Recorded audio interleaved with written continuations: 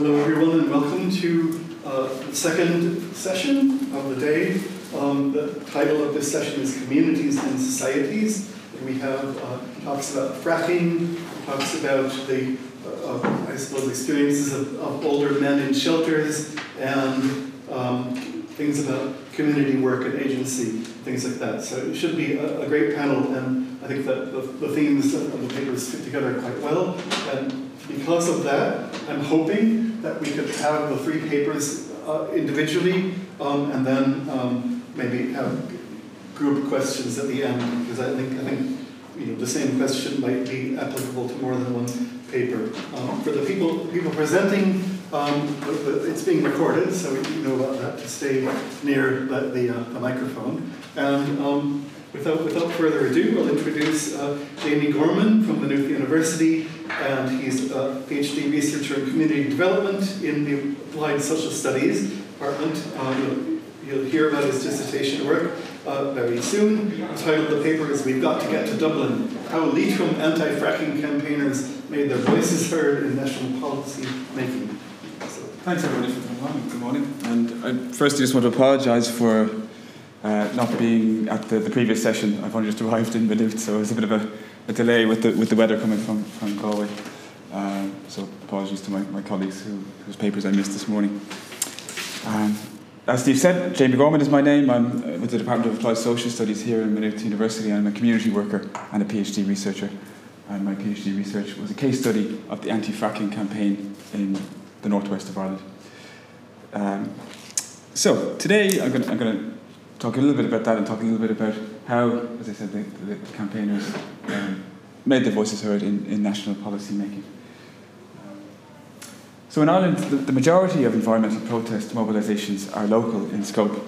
They occur where communities object to locally unwanted land use that is imposed by outside actors, such as the state or the private sector. And in seeking to have their voices heard in decision-making, communities must engage with these external interlocutors, often on terms not of their own making, and often in spaces where technical, legal and scientific knowledge is privileged over lay community knowledge. As a result, questions of voice, participation, procedural justice and democracy are often central to local environmental disputes. And these issues are also central to community development, as our panel today will explore. And as we're speaking to an audience of that's wider than our discipline, I do want to briefly explain what we mean by community development, and I hope I'm not going to cover things that are going to be covered again, but I think as the first person it's good to kind of give an overview. So it's both a professional practice and an approach to social change that's underpinned by a set of values, which are these values here. So collectivity, community empowerment, participation, equality, human rights and anti-discrimination, and social justice and sustainable development. In Ireland, it's practiced in a paid and a voluntary capacity in a variety of contexts, including local area partnerships, family resource centres, and nationally in organisations such as Pavee Point, Traveller and Roma Centre. So my research seeks to contribute to community work practice knowledge around the environment, and to do so I undertook a case study research with Love Leitrim, a local group organising collectively to oppose the extraction of shale gas by a method known as hydraulic fracturing or fracking. This took place in County Leitrim. This is the licence area here, so the orange is Northern Ireland and the green is the Republic. The same company operated across the border and had licences either side of the border. And fracking is a controversial form of fossil fuel extraction, which has ignited much community resistance around the globe because of its negative social and environmental impacts. It requires pumping of large amounts of water, sand and chemicals underground to fracture the rock and release trapped pockets of methane gas. And on the 14th of February in 2011, the people of North West Ireland and County Clare learnt that the Irish government had awarded what were called licensing options to 3 companies for petroleum exploration. The communities of the licence area were not consulted prior to these awards. Their voices were, as Aaron Datty-Roy puts it, preferably unheard. And the subsequent 6-year campaign was in effect a campaign to ensure their voices could not be ignored in further decision-making about fracking. In July 2017, legislation was enacted to prohibit the use of fracking in Ireland. So what were the challenges that local campaigners faced in making their voices heard? And how did they overcome them to jump scales from a local campaign to secure national legislative change?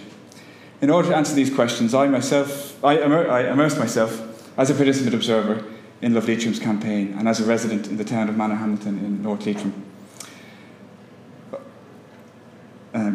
Guided by my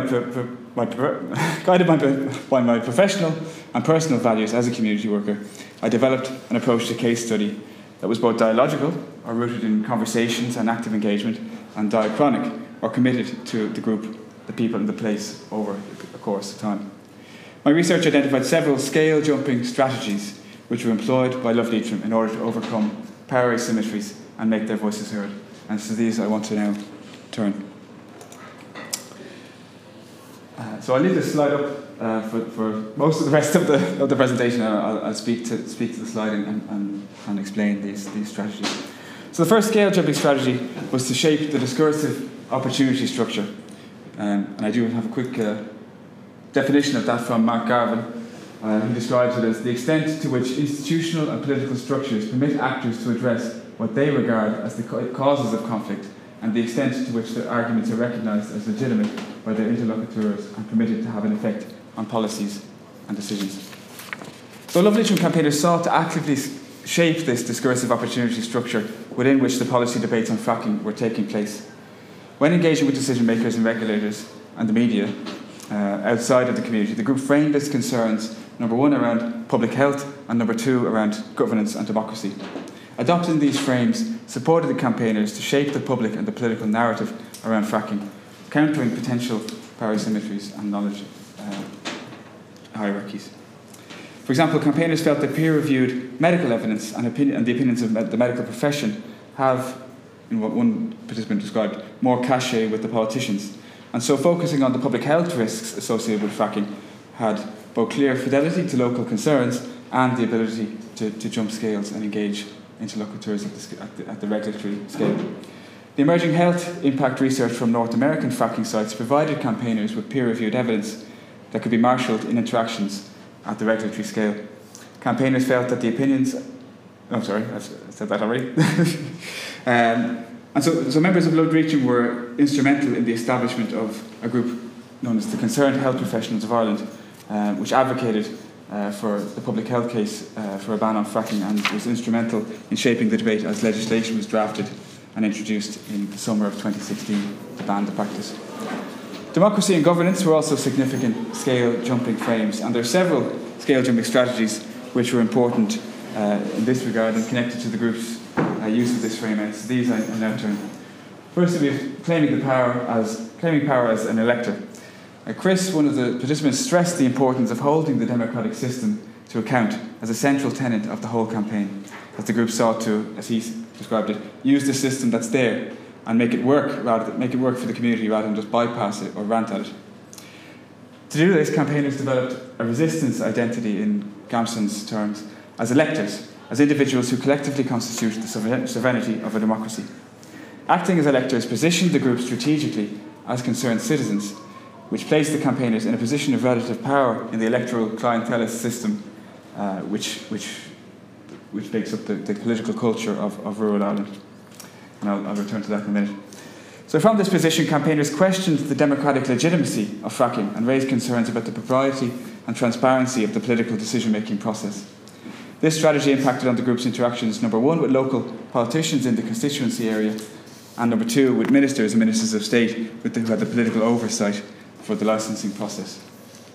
With local politicians, the group adopted what Heather described as the get them in the t-shirt approach to public accountability.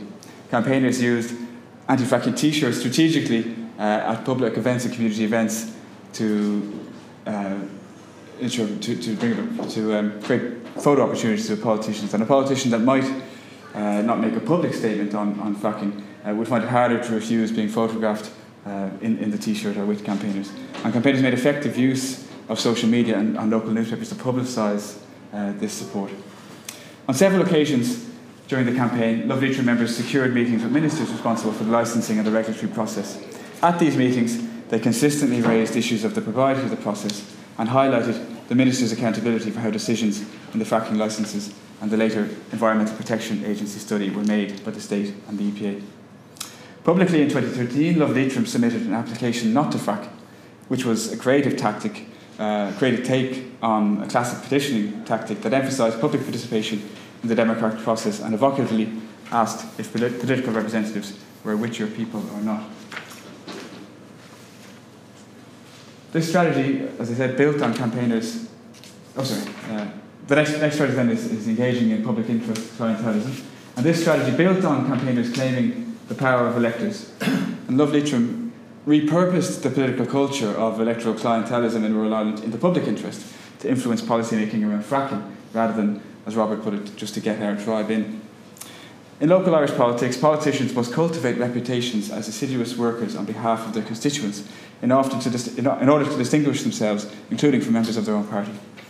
Thus, campaigners recognise that in Irish politics, constituents have quite significant leverage over their representatives who are particularly responsive to electoral pressure. Thus, Love Leitrim campaigners engaged with all elected representatives and candidates across the political spectrum in order to further their aim to ban fracking. Heather described this as this transcending of partisan politics as trying to be apolitical, yet trying to work a political system. While this engagement was respectful and friendly, it was also critical and robust. Working with other campaign groups, Love Leitrim built enough political consensus against fracking to secure an inclusion of a ban on the practice in the Leitrim County Development Plan in 2014. This tactic secured a local democratic mandate to prevent fracking and allowed campaigners to then work with politicians to scale that mandate up to a national level, both through political parties and but working with the local political representatives to raise the issue through their political parties and working nationally with politicians in the Oireachtas. Love Leitrim also supported the Vote Frack Free initiative of the Fracking Free Network that during the 2014 local and European elections as well as the 2016 general election. And these initiatives built again on the power of the electorate to turn the individual act of voting into a public and collective tactic which demonstrated that voters would hold politicians to account for their position on fracking. As with the strategy of claiming the power of the elector, the strategy of public interest clientelism was most effective at a local level. Yet the group also tailored the strategy to its engagement with decision makers at the scale of regulation. The literature highlights the difficulty which communities face in navigating environmental governance structures at a regulatory scale. As I said, this tends to privilege scientific and technical expertise. And thus, rather than engaging with the process of environmental governance on the terms set out by the government or the EPA, in terms of the scientific, legal or regulatory processes, campaigners sought to affect the debate in the public and political arena. This positioned campaigners, again, as I said, as electors, holding politicians to account, rather than as lay people with insufficient scientific knowledge to influence the policy process. Campaigners understood the different roles, or potential roles, which different politicians could usefully play in this process, particularly in the parliamentary process of drafting and enacting legislation. The group took a non-partisan approach to engaging with decision makers across the political spectrum in the Oireachtas, approaching politicians variously to submit parliamentary questions to ministers, to use their party's time in the Dáil to propose anti-fracking legislation, as with the People Before Profit Bill in 2015, and to raise issues at committee hearings, including hearings on the EPA study and during legislative scrutiny on the bill to ban fracking. While politicians were also generally not experts in environmental science, geology or engineering, their position as democratically elected representatives meant that they could hold regulators to account in ways which ordinary lay citizens couldn't.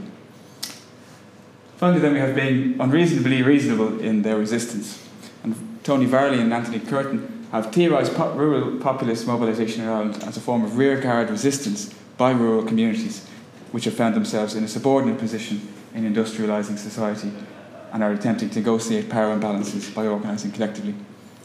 They argue, and I'll bring up the quote, that populist-type collective action on the part of the relatively powerless can be constructed, I think that should be construed, as beginning or continuing a process of generating the power to negotiate or counter those dominating and exploiting forces that exert power over subordinate elements of powerless communities. That should be. Yet the communitarian political culture of rural Ireland has led to a censoring and a stifling of what may be perceived as radical activism. Love Leitrim was cognizant that labels such as crusty or blow-in could be used to discredit campaigners. And so by adopting a stance of being unreasonably reasonable, the group actively negated these activist stereotypes which might have otherwise been evoked to discredit the group. To conceptualise this strategy, I drew directly from one campaigner, Trina's description of the group's approach to engaging with the fracking company when they first arrived in 2011. She explained that the group's stance was to be unreasonably reasonable with Tamboran when the company claimed 600 jobs would be created by fracking. By asking questions and drawing Tamboran into a public debate, campaigners could publicly refute the company's claims. It was harder, she suggested, for them to handle reasonable people. As I undertook my fieldwork and developed my analysis, I came to see that being unreasonably reasonable was a stance which characterised Love Leitrim's approach to collective action throughout the campaign.